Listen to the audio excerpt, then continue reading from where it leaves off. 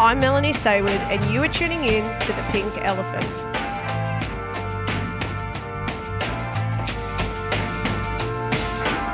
Hey, and welcome to another episode of The Pink Elephant, where we discuss the biggest issue in the body of Christ today, that despite all we know, it can feel like there is something missing in our faith. This episode is going to be a bit of a shorter one, as I thought it would be good, since it's the 10th episode, to just recalibrate a little bit and remind ourselves why we began this journey. Now, I've never been great at beating around the bush, which you've probably figured out, so I'm just going to be straight with you.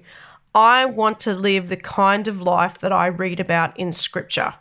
When I read Scripture, I see people that, despite not being perfect, could walk toward fire, lions, bears, corrupt religious leaders, and ruthless dictators with courage and boldness. I want to experience the presence and power of the Holy Spirit that performed miracle after miracle. The smaller unseen things like the intimate guiding of individuals from one place to another, or the public acts of impossible healings that the medical tradition today still couldn't equal. I want to live a life where I feel complete every day because my hunger has been filled and my thirst has been quenched. And Jesus tells me that this is a reality, that this is not even just a possibility. And I think most Christians feel the same way. Something is missing. I have heard all my Christian life about what Jesus can do, but not nearly as much demonstration of how he does it. And I'm not satisfied with only knowing intellectually what he can do and not experiencing it for myself or for my friends and family. If this word is real, it must be real in us.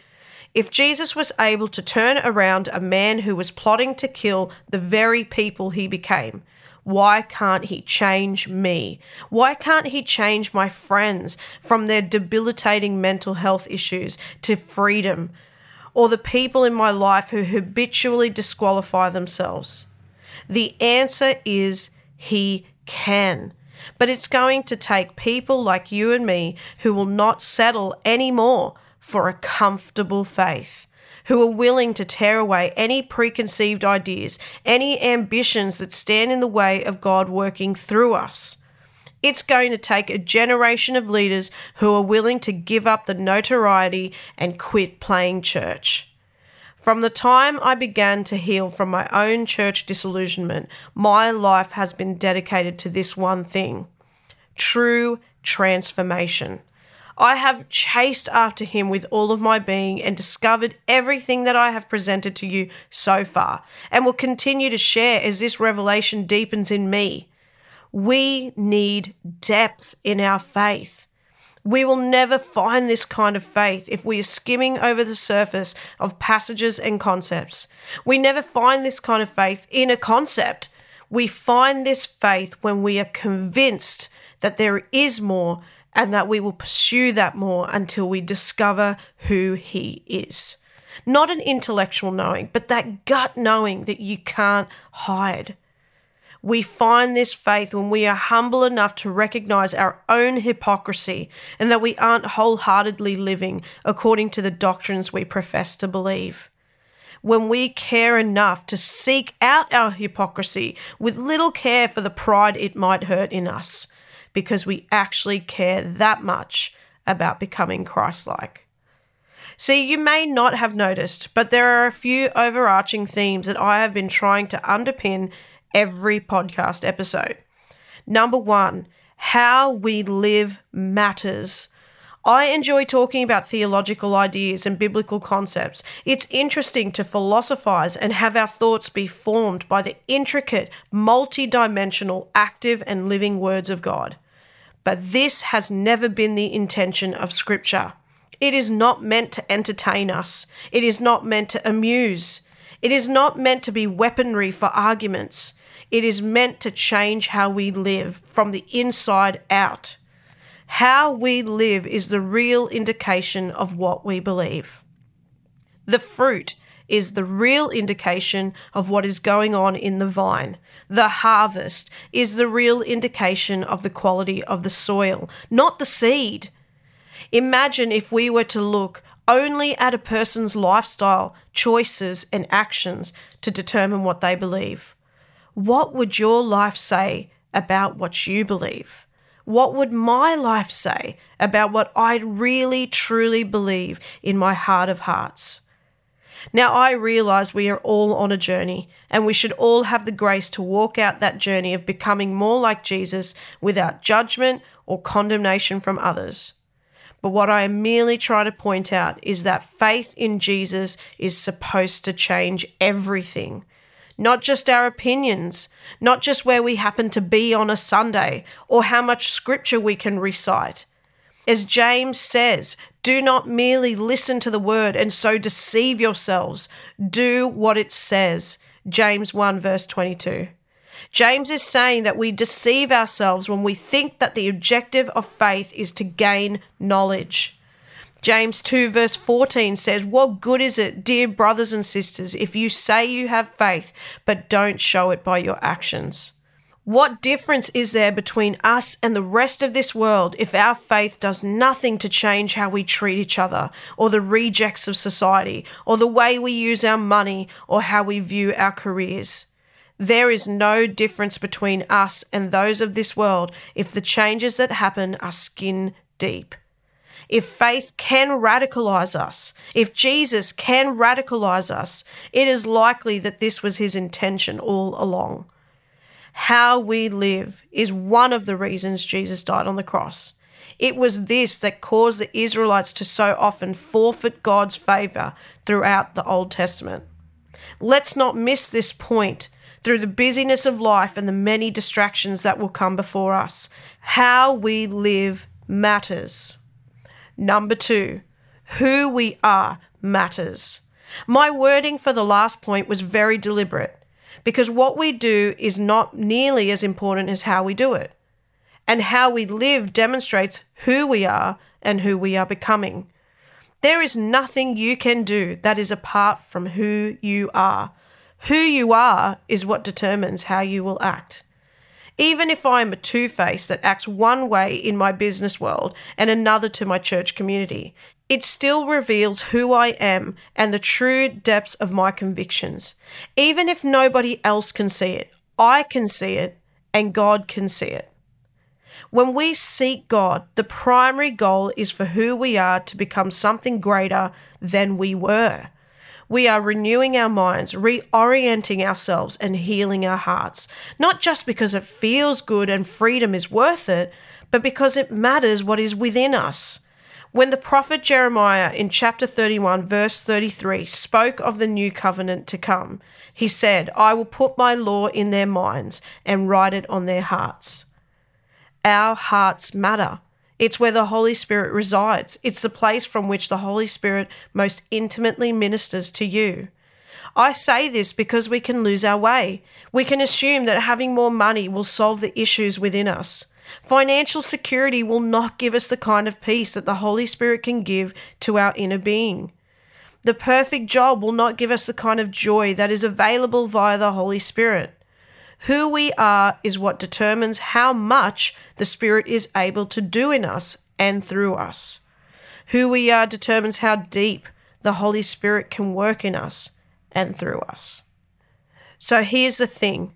The more we see of God, the more who we are changes.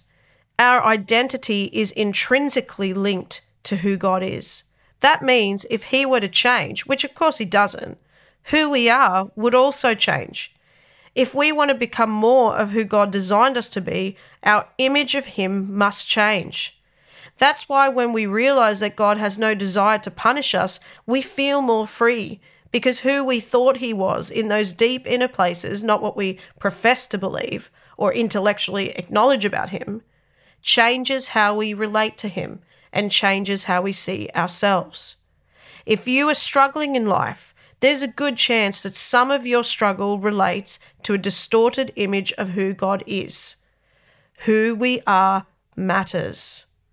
Number 3, we need to get back to basics. The most important things in Scripture are not grey. We have a tendency to say the Bible is clear about a lot of things until you realize that there are so many people that differ in their interpretations of it. So surely there are things we think are clear, but maybe they aren't that clear, because if it were clear, why don't we all conclude the same thing? And this should not necessarily cause us to doubt Scripture. It should probably make us doubt ourselves and how perfectly we can interpret any form of communication. And it's strange that we don't doubt our own interpretation of communication forms on a daily basis anyway. I mean, who of us is perfectly interpreting each other's behaviour, or even our intentions or others' intentions in our day-to-day life? We don't even understand ourselves half the time. How many conflicts have started from a text message chain? We are not perfect at interpreting each other, and neither will we perfectly interpret Scripture. But there are many things that are crystal clear in Scripture that often take a back burner to the debates centered around the unclear topics, and we neglect to deepen our understanding and comprehension of the things that are clear, assuming that if it is that clear, that it has said all it has intended to say. Do you really think that the gospel is only about a man dying on the cross and rising again so that he could give us eternal life? I mean, that is awesome and incredible, but there's so much more to it than that, especially in the difference it can make to how you live. I assure you, it is good news. And if you can't grasp that this good news changes everything, then you probably haven't really comprehended how good the news is. We need to get back to basics. We are going to continue delving deeper again into some more ideas and concepts throughout this podcast. Topics like unconditional love, the Holy Spirit, justification, shame and guilt, and many, many more. Some of these topics are going to require a bit more time and may even need to be over several episodes rather than just one. But I want to consider another parable from Luke 6, verse 46. It says, "So why do you keep calling me Lord, Lord, when you don't do what I say? I will show you what it's like when someone comes to me, listens to my teaching, and then follows it. It is like a person building a house who digs deep and lays the foundation on solid rock. When the floodwaters rise and break against that house, it stands firm because it is well built. But anyone who hears and doesn't obey is like a person who builds a house right on the ground without a foundation. When the floods sweep down against that house, it will collapse into a heap of ruins." This parable contrasts two houses, one that is swept away and one that stands firm against all the elements. The main difference, I am told, between each is the foundation that it has been built on. The foundation is critical. As children, we grow up accumulating whatever survival strategies we can to adapt to the predicaments we find ourselves in. We don't know if that foundation is good or bad. We build because we don't know any better. And unfortunately, the evidence of whether that foundation was good or not tends to be discovered later in life after years of standing on it. Now, I once believed that the foundation in this parable was the only difference between the two builders, but it is not.